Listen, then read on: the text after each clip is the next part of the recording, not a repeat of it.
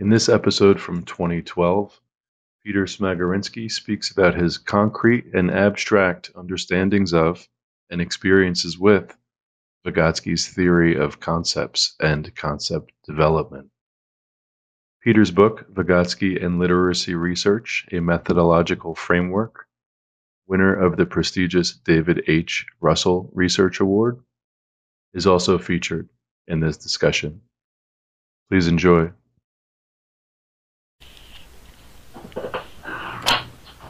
Hello. Hey, I'm back on the desktop now. Okay, you're back in action here. Can you hear me? Quite well. All right, let's see what we can get done. Okay. So we had just finished an introductory. You kind of had asked me about how my interest in Vygotsky had developed, and I gave a kind of a rough outline. And it's interesting that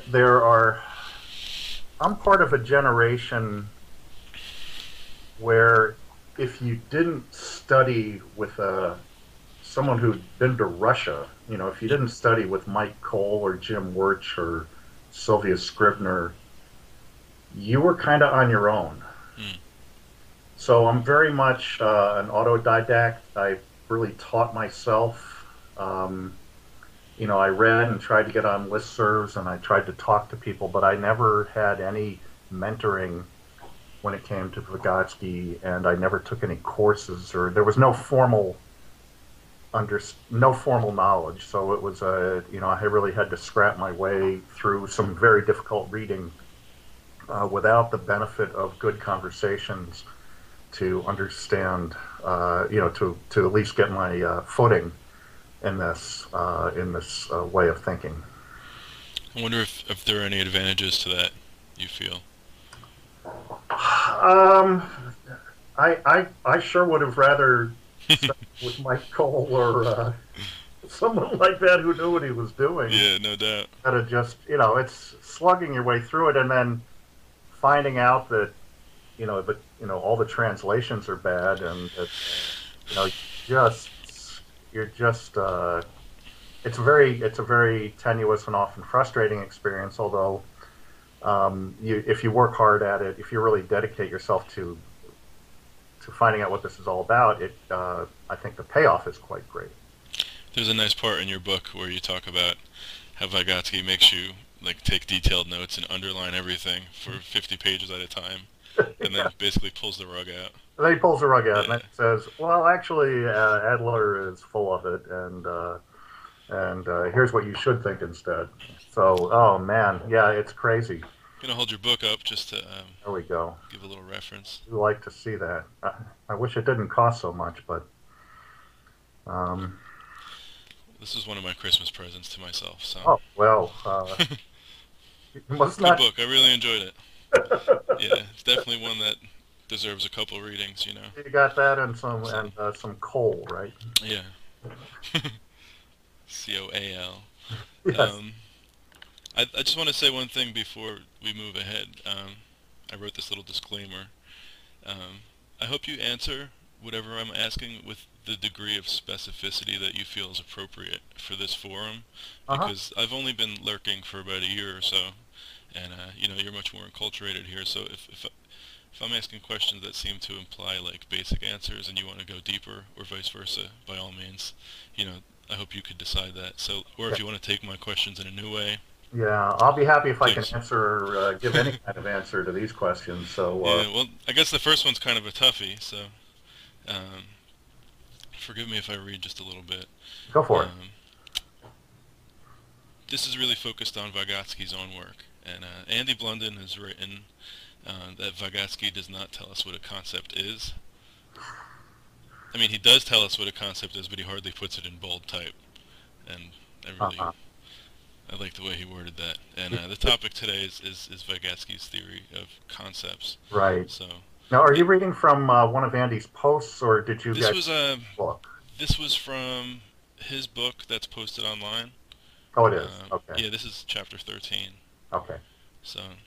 And I'm sorry to say I haven't read it, but I can guess a little bit just based on what I know of Andy. But I don't want to speak for him. But I definitely I felt that way reading and thinking in speech, for the first time. Mm-hmm. He tells us what a concept is, but he doesn't really put it in bold type. You got to do a lot of work. Sure. And I mean, in my own reading of that book and my reading of the listserv, the XMCA listserv, and my reading of your writing, I've definitely seen that to be the case.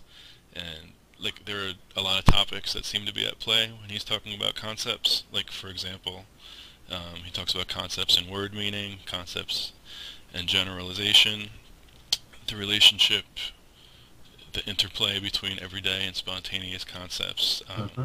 development of concepts, social, historical, cultural, like influences or origins of concepts, and these are just a few. So Well, I think I should be interviewing you.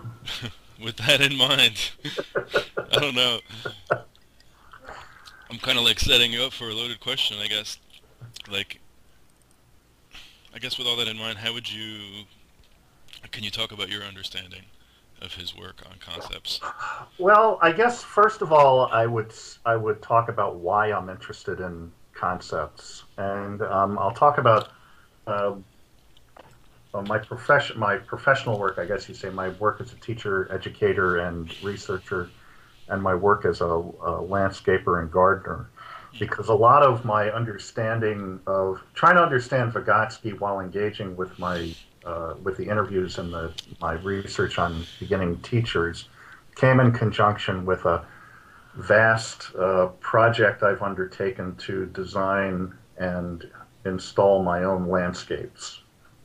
And I live in a part of the country here in the U.S. where land is very cheap, very different from the Philadelphia area, and so it's very easy for someone on an educator's salary to buy over an acre of land. And so I've got an acre and a quarter of land uh, that I've designed and planted and maintained. And there, that's just what I've learned is it's not just a matter of digging holes and putting things in them. Uh, and this is where my understanding of concepts. I was while I was trying to write about concepts, I was continually refining my understanding of the conceptions I had for ecosystems and the role of different plants and animals and people in an ecosystem. Plants, animals, inert objects like stone, and soil composition, all these things. And I'll just give one example, and I can't remember if I talk about this one in the book or not, but there's sort of if you don't know much about planting, in other words, if you're really working at the level of the complex in Vygotsky's thinking, in Vygotsky's sequence of going from complexes to pseudo concepts to concepts. This is a very much a pre-conceptual way of thinking. You might think that all plants do well in the sun and that all plants do well with being watered. If a plant is wilting, the first thing you should do is water it.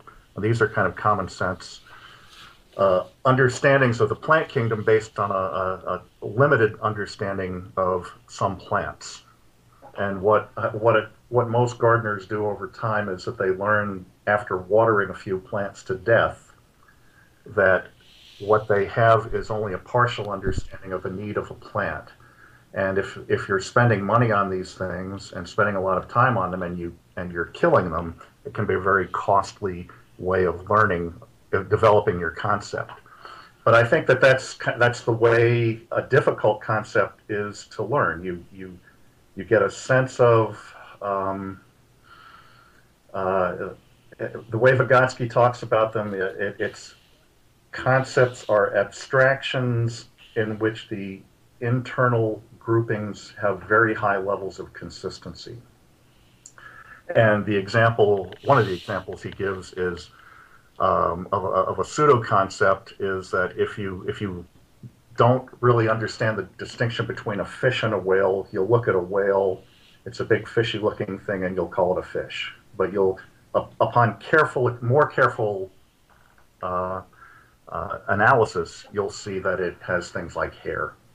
And there are actually fish that do have lungs. When I thought this was a very simple example when I started on it, but there are fish with lungs, and there might even be fish with hair. I can't remember, but this is the kind of the simple distinction that he makes to identify what a pseudo-complex is. It's the inclusion of the whale in the category of fish. And you can empirically demonstrate that that's not the case. You can empirically say, no, this is a mammal and here's why. And you can point to the things.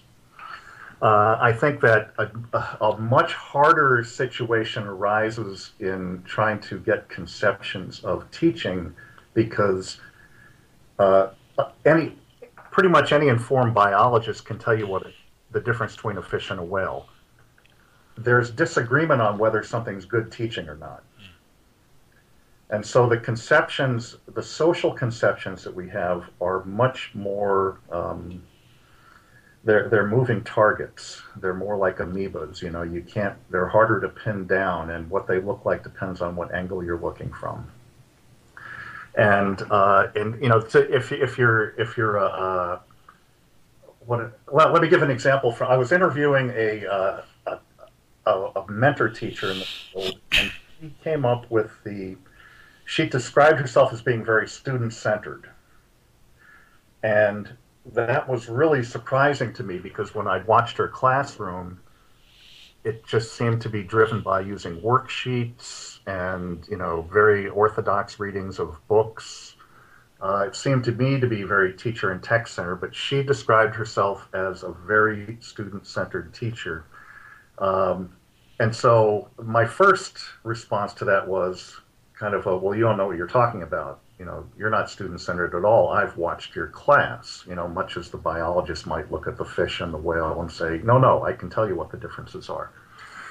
But then I talked to her in greater detail.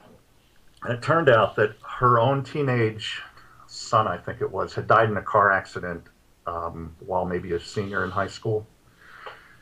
And it had been such a, as you can imagine, such a horrible and moving event for her in her life. And with that event, she did become more sensitive to kids. It didn't show up in her teaching methods so much, but it personalized her teaching in ways that weren't evident to me as an observer. So I'm using this as an example because in the social world, things aren't as cut and dried as they are in the biological world. And so Vygotsky often uses biological examples to demonstrate his points. And I think that that's very useful when you're learning about these things, but it's much trickier when you get into, deciding whether someone's a freedom fighter or a terrorist. If you have trying to develop a conception of, well, what's a terrorist? And of course in the U.S. and around the world, we have this great concern with terrorism now. But I think that we're all aware of people throughout history. If you think of Michael Collins in Dublin, to some he was a terrorist, to some he was a freedom fighter. So getting, arriving at the sort of neatly encapsulated concept that with everything nice and internally consistent in social matters, I think is almost impossible to achieve. And so to me, a concept is an ideal, at least when you think in terms of social sciences, which is what I'm primarily interested in. It's an ideal, and I don't know that you ever really arrive at a fixed set of items, in the set. If you think of this mathematically, if you think of the items in a set, what becomes categorized within a concept is always moving, and every new example seems to change it a little bit. And so I think that you're always working toward a concept without ever quite getting there. So that's I can't even remember your question, but that's at least the way I'd start the answer. Well, I guess with that in mind is, let's say students in class go through a process of moving towards a scientific concept, and everything goes really well, and they can articulate a very nuanced understanding of this scientific concept. Yeah. Does that, in your view, count as a true concept, as Well, Vygotsky called it, or is it you never quite get there, or well, let's back up a little bit because this discussion needs some definition. okay, And so you referred to scientific concepts, which aren't necessarily about science. right, And he, Vygotsky contrasted them with what, at least I'm not saying what he called, what his translators have translated as spontaneous concepts, but another, I think there's other language that I find more useful in describing them, and those would be everyday and academic. So what he calls spontaneous concepts are the ones, sort of like a lot of what I've learned in the yard, in my landscaping. I've learned about plants by killing them personally, and or planting them in the wrong places. This is what I've learned from planting, from growing gardens here in the state of Georgia, here in the U.S.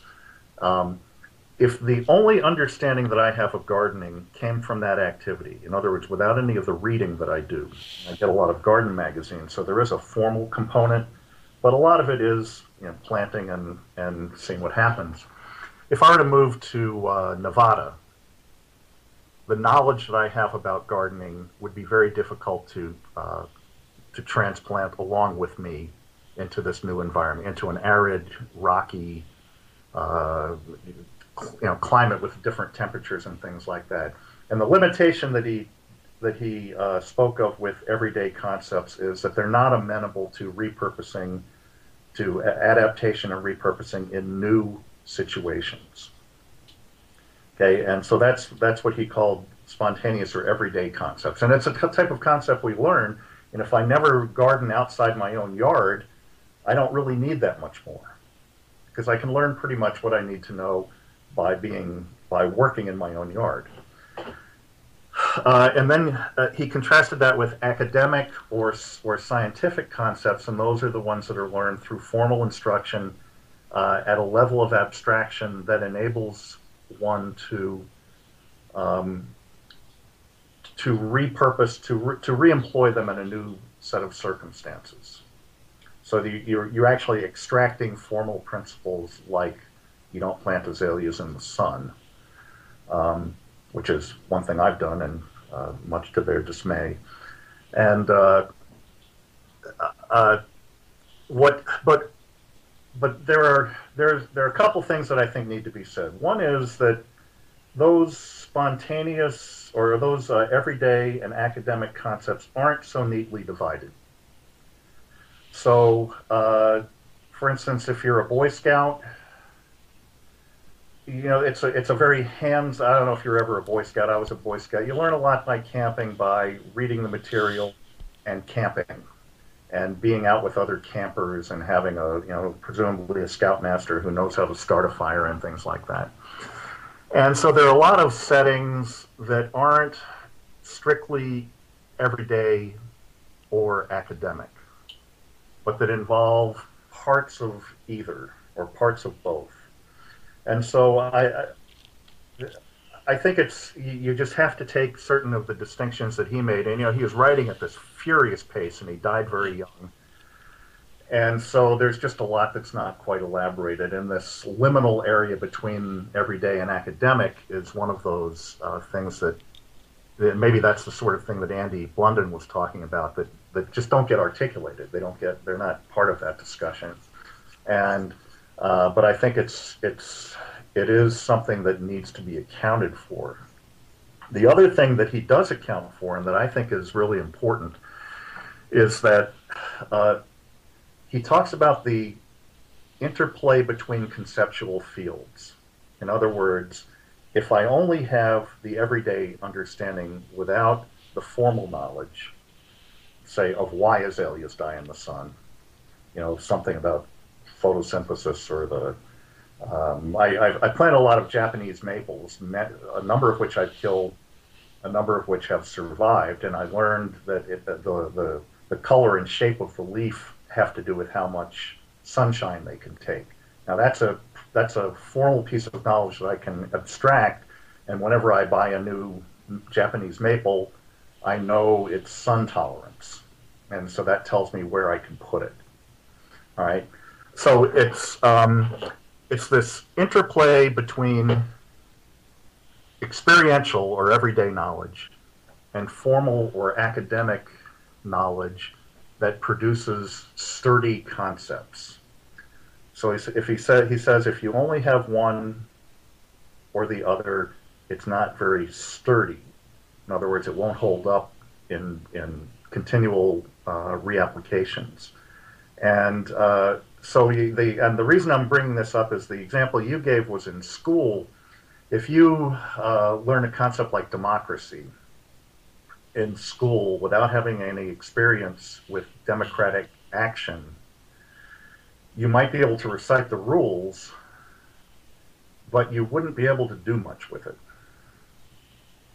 So it's this, and I think one of the reasons that I found that to be such a provocative idea was that in teacher education, there's this ongoing discussion: what's better, theory or practice? And the answer is neither one does you much good without the other. And so it's not a question of which, but how you integrate them. So that I think that's how I would answer your question about the school-based knowledge. If it's just empty words, in other words, if you have nothing that you can personally inscribe in that language, then it's not useful and sturdy. See, that's really helpful for me because um, I kind of had this sense that the scientific concept was a little more elevated than the everyday concept in Vygotsky's viewpoint, and I had a hard time understanding what he and others meant by how the everyday concept moves upward toward the scientific, but the scientific also moves downward toward the everyday. Yeah, there's got to be they mesh, and there's a term I can't remember where this comes from, but it gets invoked in these discussions. It's rising to the concrete, and it really does give an important role to everyday activity, and so that's why Gene Lave and Barbara Rogoff, well, gosh, in the '80s had a book called, I think, Everyday Cognition, that looked at skiers and people grocery shopping, really doing mundane things, because cognition there matters. And if you're grocery shopping and you consistently buy poor values, that has big consequences for you. Right, doing that. So, I'm interested in how you go about studying empirically the development of concepts, and if you could talk a little bit about maybe some of the work that you've done or your methodologies and some of your findings. Well, the one thing to keep in mind is that a concept, at least if you're thinking, I can only speak to Vygotsky's notion of concepts here, and I can't speak to anyone else's. So if someone else has a different point of origin for this discussion, what I'm saying might not be true for them. But it's absolutely critically important to keep in mind that Vygotsky was a developmental psychologist. And so it's not just concepts, but concept development that interested him. And if you're interested, and if concept development is what you're after, you need to look at something in a longitudinal way. Now, one of my students in a class I taught about a year ago, I taught a Vygotsky seminar while I was writing that book, and she was very surprised to see Vygotsky summarizing a study by one of his colleagues. It might have been Luria, but it might not have been. At any rate, what the researcher had looked at was a group of 5-year-olds, a group of 10-year-olds, and a group of 15-year-olds, or something like that, doing the same problem, and drawing conclusions about concept development based on the way the 5-year-olds, the 10-year-olds, and the 15-year-olds performed on this task, whatever it was. Um, and it really surprised me too, because that's a very crude developmental study, because it's not tracking the same person. It's making assumptions about homogeneity based on common cultural backgrounds. You know, these kids would have to all be from the same school or something like that, same neighborhood even. Whereas what I've done follows individuals over time, and these are beginning teachers, at least in the studies that I've done so far. And I'm very interested by the way in which conceptions are mediated socially, culturally, and by implication historically. And what Vygotsky's, he wasn't a stage theorist, but he did describe concept development in stages.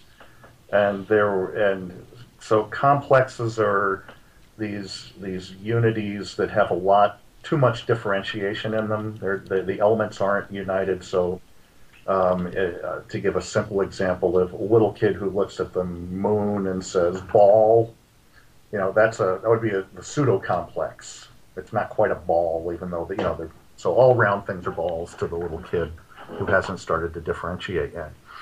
And then this, Vygotsky says, is mediated, becomes with enough examples and counterexamples and assistance, all the false members of this collection get weeded out until finally you know what a ball is.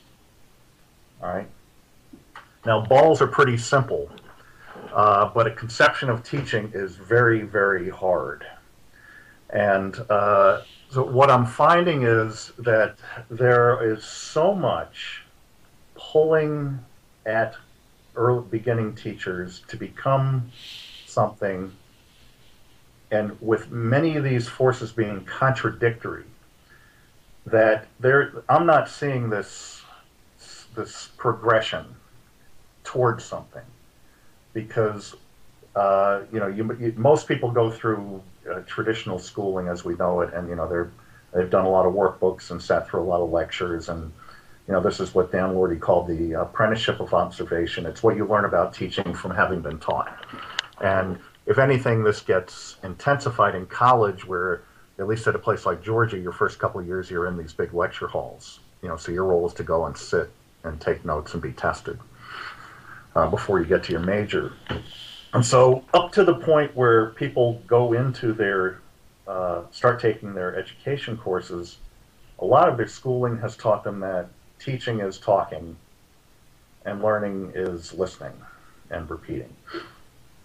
So that's one very powerful model, because it starts so early, and it can start at maybe age 3 when people go to preschool and they start getting socialized. And that's actually something that came up in my research. A first grade teacher found that her kids were so socialized to what she was calling traditional schooling. In first grade, she was having to have them unlearn, the way she described it, how to be a student. So you can imagine what it's like by the time they get to their junior year in college. There's a lot of unlearning that needs to be done, or I shouldn't say that needs to be done, but there's a lot of unlearning available if that's not the way you want them to go about their teaching careers. So what tends to happen then is that they go into university courses where they get a lot of theory, often diversity theory, multiculturalism, social justice. You can probably predict the common tropes that come up in teacher ed, that are completely at odds with what they've learned from being students. And that's where you get conceptions of student teaching as being, I'm still going to give the worksheets out, but I'm going to ask the kid how his weekend was. All right, and that's I hope that didn't sound dismissive, because the teacher from whom I get that example was very sincere about that being a huge step, a life-changing, a profession-changing experience for her to begin taking that step. So I don't want to trivialize it. But then, so they're in these courses, but they're immediately sent out to schools where, especially now, got the Common Core standards. Everything's standardized, standardized tests, standardized curriculum. Uh, the kids in school A need to be on the same page as the kids in school B on March 3rd, and what have you. And so that if they're getting something theoretically on campus that's being contradicted by everything that happens in the school, um, where's is there a direction they're going in? Actually, what they tend to do is they revert back to what the schools are doing, because that's who's paying, that's who's cutting their paycheck, that's who's giving they get to define good teaching there. And the good teacher is who's kind of obedient to the machinery of the schooling. Whereas in universities, we like to teach them to be subversive and different and student oriented and all these things that we value. But we got out of teaching. We're not in those schools anymore. And then another kind of influence that I see often implicitly is that there is a belief in character education, that the fundamental role of the teacher is to teach kids responsibility, because if they become responsible, then they'll do their schoolwork, even if they hate it. That's what responsible people do. They'll be punctual even if they don't want to be where they're going. That's a character. So there's this implicit character curriculum that in many ways supports traditional schooling, but it's its own little world as well. Then you've got the National Council of Teachers of English, which is trying to tug everybody in a progressive direction. And you have one mentor teacher saying this, and then you get in line to run off your copies of the worksheet, and the teacher will tell you something else. So that this idea that there's this progress toward a unified concept, I think, is misguided. I think that it shows a lack of understanding of concept development, at least as I understand it from Vygotsky. And it just assumes a sort of homogeneity and unity of purpose that I don't think exists among educators. Any staff room you've got a grammarian, and you've got a libertarian, and you've got a writing workshop person, and you've got the faculties are all over the map often. One loves classic, one loves young adult lit. And the beginning teacher is sitting in the middle of all this, being torn, drawn and quartered, being pulled in every different direction. And one of my other students and I have a paper out called Competing Centers of Gravity. In other words, we didn't quite use the drawn and quartered metaphor, but this idea that you're being pulled apart all the time in ways that make a sense of direction difficult. And Vygotsky uses a metaphor, the twisting path of concept development, and I've borrowed that. And Darren Rem and I, in this latest piece, find that it's more like a twisting pretzel, because it just keeps going, around and around, and figure eight, without seeming to go anywhere. So I believe strongly in data analysis, and one reason is because it makes me think as hard as I possibly can about the problems I'm looking at. And so this is an area where I would say that Vygotsky was on he was in the right hunt, but I think that he oversimplified it with this complex pseudo-concept. I just think that in social circumstances, it's awfully hard to achieve that. It sounds to me like you've moved a little bit from the paper you wrote about the twisting path of concept development for teaching. Yeah. Because it sounded like your conclusions then, this was 2003, I think, were right. The teachers, the pre-service teachers who had a strong concept of teaching were less likely to be pulled in different directions, were less likely to be, feel like they're being drawn and quartered than those teachers who really didn't have a strong concept developed. I'm having an internet connection Yeah, problem. I didn't get that, although I think I know what you're getting at. Am I coming in? You are now, yeah. It Oh, just it jumped a little bit, jumped. Okay. but go Well, ahead. so I would say, yeah, that was 8 years Yeah. ago. So that and probably the writing started 10 years ago. So there's no. I would be disappointed if I thought the same thing. But it also, I think, goes back to my own experience of coming out of a very tightly knit and I guess I would say tightly controlled teacher education program under George Hillocks at Chicago.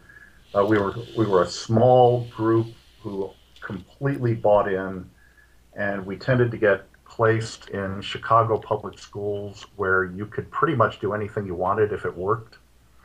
And so we weren't under quite, it was there's a term that I've used that has not been adopted by the research community as a whole, but the idea of a conceptual home base. I still regard the MAT program at Chicago as my conceptual home base for understanding how to teach. And I think it was because it was small. It was a one-man show. George Hillocks was our professor, so there wasn't disagreement across courses. And the placements we got tended not to contradict what we were being taught to do. Whereas now I teach at a big state university, we have much larger teacher cohorts. There are other faculty members with other ideas teaching them, and they're going into schools that are under tremendous pressure to produce test scores. And that's a difference in region and era. That's just the way it is now. So I guess kind of getting out of my own bubble and looking Okay.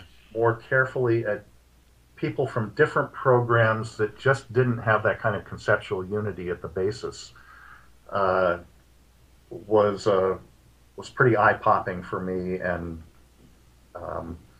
if you think of and if I step back uh, and look at my own concept development here, these additional examples keep causing me to refine my conception of the concept or a conception of teacher education, and but in ways that I think are that continue to challenge me and make me want to keep looking at this. I imagine that I won't get tired of this anytime soon, and it's because I every time I think I've got my footing, I slip a little bit with the next example that comes in. I guess the slipping is what makes it fun. Um, you talk about in your book. I'm going to just shift a little bit. You talk Yeah, about the link between concepts and happiness, and yeah, I thought that was a fun section to read. Can you talk about that a little bit? yeah, and that's something that actually came up during the course of the writing. I had not put that together. That was completely new during the course of the writing, and it followed on the heels of my reading of The Psychology of Art. And I wrote a paper that just came out in Mind, Culture, and Activity that is a look at the psychology of art uh, in conjunction with some later essays that he wrote on the emotions. And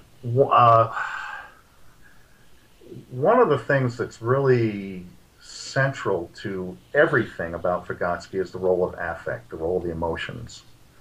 Um, and he doesn't do binaries. He doesn't have a cognition affect differentiation the way you can find in psychology. And I guess I would say cognitive psychology, that field seems to me not to have a strong affective dimension to it. Um, and I don't want them to be my whipping boy because I've learned a lot, and there's some very, very smart people that I've met and read through my immersion in information processing. But I would say that that's a limitation that I don't find in Vygotsky. And Vygotsky has its own limitations. But so I had to consider if affect is central, it can't be absent from concept development. So then so I had to think, well, what evidence do I have of affect in concept development? I couldn't just make it up and assert it because Vygotsky said so 80 years ago in a different place. um, I had to try to find evidence for the role of affect in cognition, and actually in a writing study that I had finished recently showed it was a protocol analysis, a think aloud study of a writer doing academic writing for school. And I had another study of kids and their affective engagement with their school writing. And it seemed one thing that I found evidence for is that a strong sense of self and confidence as a writer made writing and the understandings that can emerge through writing a more doable experience. Not to say it's never frustrating, but for instance, the student writer that we looked at had this way of avoiding being blocked by saying, I don't know what word to put here. I'll come back later. Now, if you could get kids to do that on a grand scale, a whole lot of writing problems would resolve. Just to get people to say, you don't have to get stuck on this. You can come back later. And it was her confidence that she was going to finish this thing. She wasn't going to get these little blips, these little speed bumps. They might slow her down, but she could go over them and then come back. And I think that was that was a consequence of having had many positive experiences as a writer in school, to the point where she had confidence. She felt confident that she could come back and find a solution to something that was puzzling her at the time. And so this idea of having the term that we came up with was meta experience, the way that you experience your experiences. The manner in which you experience your experiences frames your experience of new experiences. And that can be negative. You thought most people, I think, with writer's block have had a bad experience that stops them. And whereas writers who, like, I know if something's not going well with me that I'm trying to write, I can put it down and come back to it. And I just have this supreme confidence that I've developed over time that I'll be able to finish it. That even if a solution isn't there right now, it will be there. You've done it.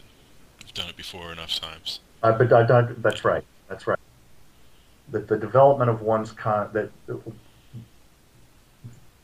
if I go back to my garden, if I had killed plants and quit, I think it would have been an indication of the ways in which negative experiences prevented me from developing the concepts that at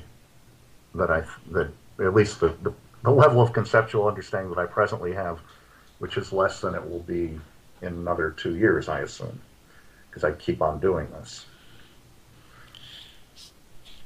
So, concepts relate to happiness. Yeah, happiness, not in the superficial sense. I think of there was a guy in Chicago named Csikszentmihalyi, who wrote about flow experiences, and when he talked about happiness, it was a very deep and profound sense of satisfaction that's different from just hedonistic enjoyment. So I think it's always important to stress that when I talk about happiness, I'm talking about deep-seated happiness and not just feeling good. You've also talked about how concepts enhance one's ability to kind of anticipate future events. Sure, and in a happy or satisfying way. So again, I'm sorry if people aren't interested in gardening, but I'm much happier when I transplant things and they live than I am when I transplant things and they die. And so my ability to anticipate the outcome, and this is another thing that came up during the writing of the book, is that um, concepts don't enable you to predict the future, but they do enable you to anticipate with some confidence how things will turn out.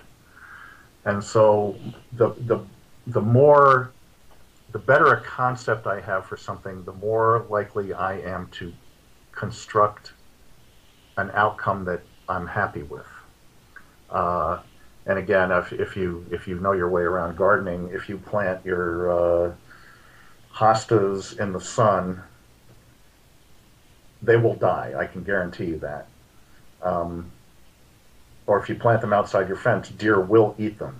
Now, I know these things because I've killed them by putting them in the sun, and I've had deer eat them outside the fence.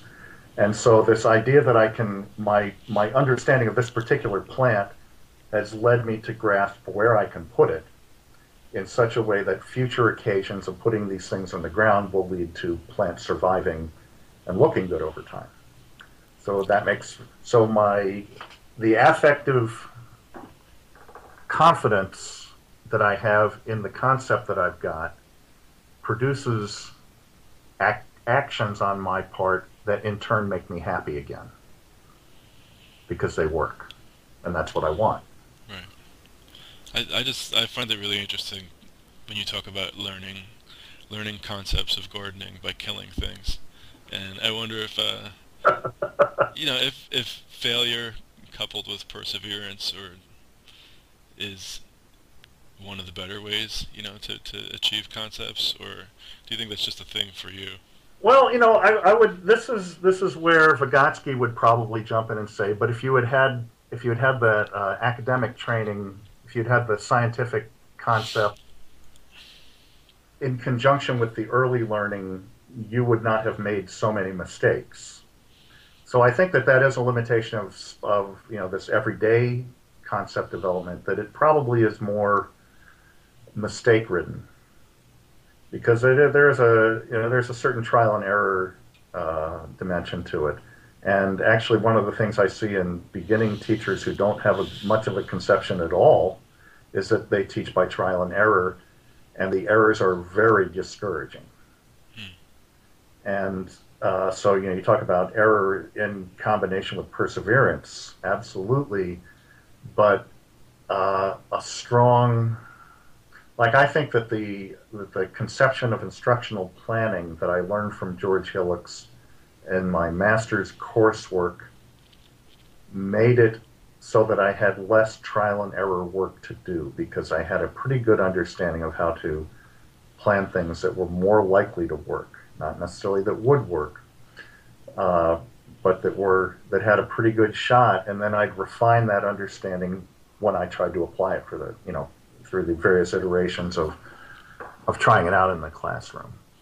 So my gardening examples need to be accompanied by the understanding that I'd had no formal training, and so I would read stuff, but often I'd do post hoc reading to try to understand why what I'd done hadn't worked.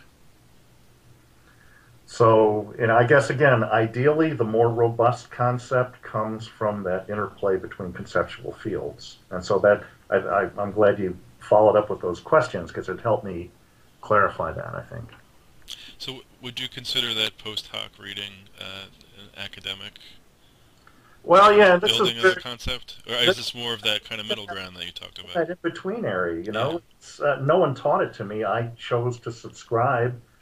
I picked the magazines to subscribe to, although, you see the ones over at the garden centers you like, and you think, oh, it must be a good one if they're selling it, or you just try one for a year and decide you don't like it, things like that. But that would be quite different from me going over to the University of Georgia Horticulture Department and taking classes there are a lot of really good people over there. That would have been much more beneficial, but I had, my day job, and I didn't have time to do that. So, we're all limited unless we're full-time students, we're all limited by these exigencies of life. And then if you are a full-time student, you don't often have the opportunity to practice the theoretical teachings and round out that concept. Right. I wanted to ask you if there's any element of Vygotsky's thinking about concepts that you wanted to address, that you really think maybe we haven't touched upon, or that I could have asked, or that you'd like me to ask. Well, I think that you've helped me think about the things that I think are worth, at least for me, to talk about. But I would say that at least where I am now, you've given me a good opportunity to air out the things that I think are good, that matter to me in terms of my interests as an educator with a developmental emphasis. Then can you help me with one thing? Can you just talk about a little bit about word meaning and concepts? Oh, okay. And this is what one of Vygotsky's, I guess you could call limitations or strengths, I don't know, is that he was very logocentric. The word, speech was what, was the tool of tools, as someone in that crowd called it. And so for Vygotsky, I'll just go back to some of the simple examples of he viewed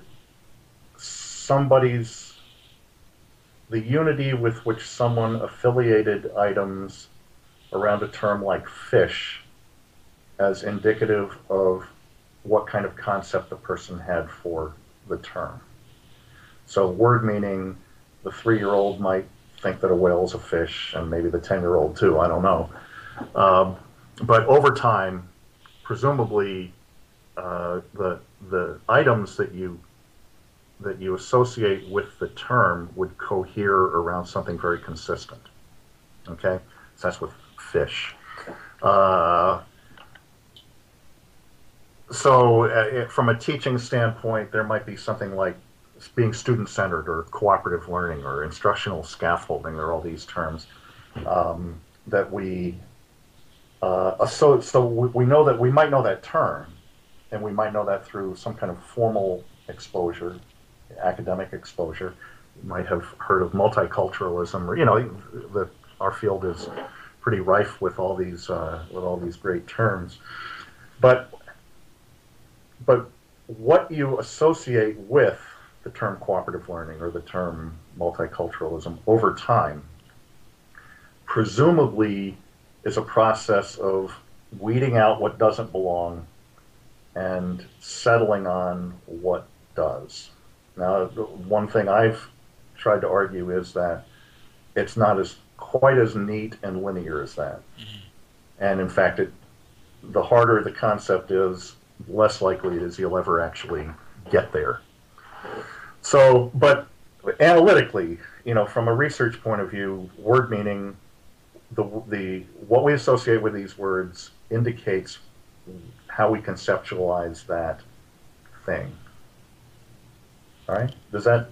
Yeah. So. Okay. And the words themselves are they our words? Are they sort of out there? Well, that's into them? Part of the trick, Does anybody have naming rights to student-centeredness? And this is one of the things in the Twisting Path paper I really had to come to terms with, was just because someone wrote in a book just because Larry Cuban wrote what student-centeredness means, does that mean that woman's not student-centered? Not to her. So it depends on who gets to make the call. And, I don't think any of us has that authority. So it's really perspective-driven. I can't say for certain who's really doing cooperative learning. Even though I've seen some things that personally that teachers were calling cooperative learning that I would say weren't.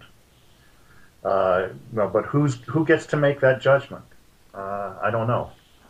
And I think that that is there's a relativity, a relativeness to these questions, especially with social issues. Now, again, maybe we could, the biologists have been constructing taxonomies for a long, long time now. They do get to say what a butterfly is and what isn't, and they can do that with authority, which is different from me saying I know what instructional scaffolding is, and you're not doing it. So it sounds to me like when you come to understand a concept, or simply speaking, a word, you're coming to understand what everybody else understands about. I mean, what those who have an authoritative understanding understand about the word, or not? Not so Well, much. yeah, and I think that's why you take something like whole language. Does anyone really have the right of, to make the call whether something's a whole language practice or not, or whether a teacher is whole language or not? My daughter, when she was in first grade, the very first thing out of her mouth on parents' night was, "I'm a whole language teacher," and then she proceeded to explain how she was teaching diphthongs and uh, you know, where it was basically a phonics approach. Looked to me like a whole, primarily a phonics-driven approach. I don't, but she was calling herself a whole language teacher, maybe because she also used authentic children's books. I don't know, but this is fuzzy stuff. I think that you're right to be puzzled by it because I'm, as you can see, I'm having trouble answering your question very well.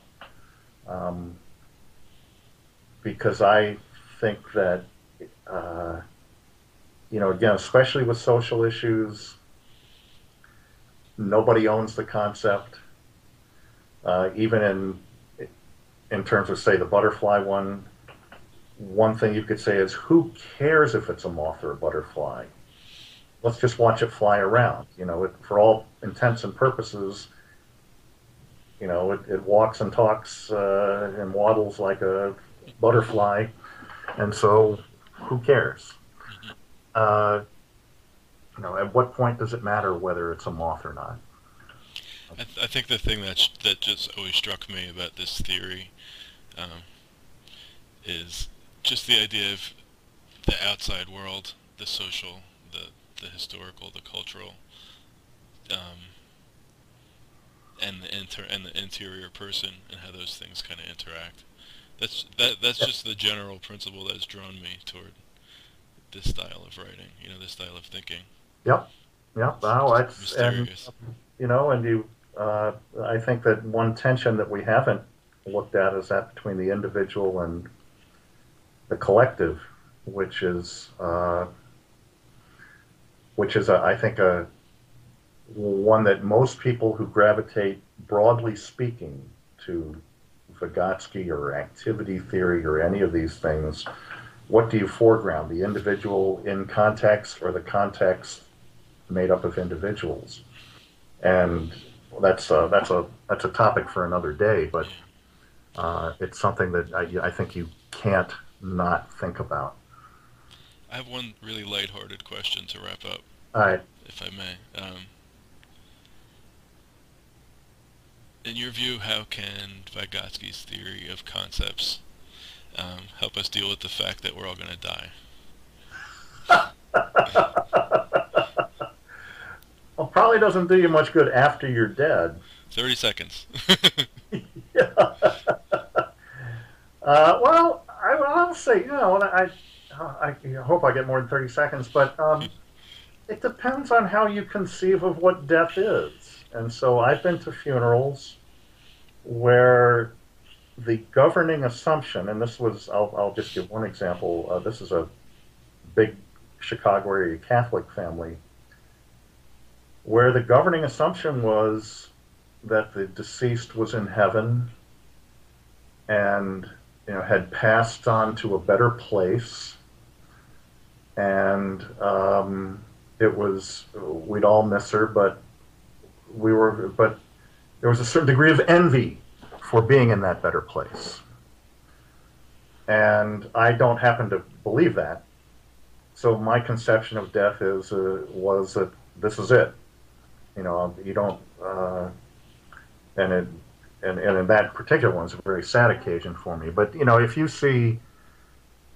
conceive of death as the passage to a better place, or if you conceive of it as a time to wail and moan, or if you conceive of it as a time to celebrate all life, you know, that will frame what you think this passing is.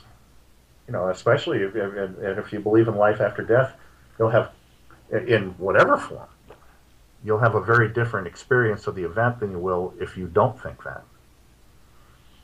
So you know, part of what Vygotsky has been useful for me for is to understand how people develop these frameworks. And if you think of religion as a powerful cultural framework, and if people do indeed appropriate the concepts from their religions, religion provides very different conceptions of death and how the living cope with it, I guess, or how they experience and how they process and how they act on the death. Well, I'd have to say, the whole idea of distributed mind and distributed cognition, and the fact that concepts are potentially social in origin, it's such an interesting and like mysterious thing to think about, that it actually helps me deal with death, because I don't believe I'm coming to believe that you know, the mind isn't really located so much in the skull, and so therefore perhaps the life isn't located so much on this time frame. So well, I think you've helped got me out. a dissertation topic there. Well, on that note, maybe we should wrap it up. Yeah, probably. Yeah, I think this went on a little long, but I really appreciate it. Hey, I enjoyed. great talking to you. Okay. Okay, bye-bye. Bye-bye.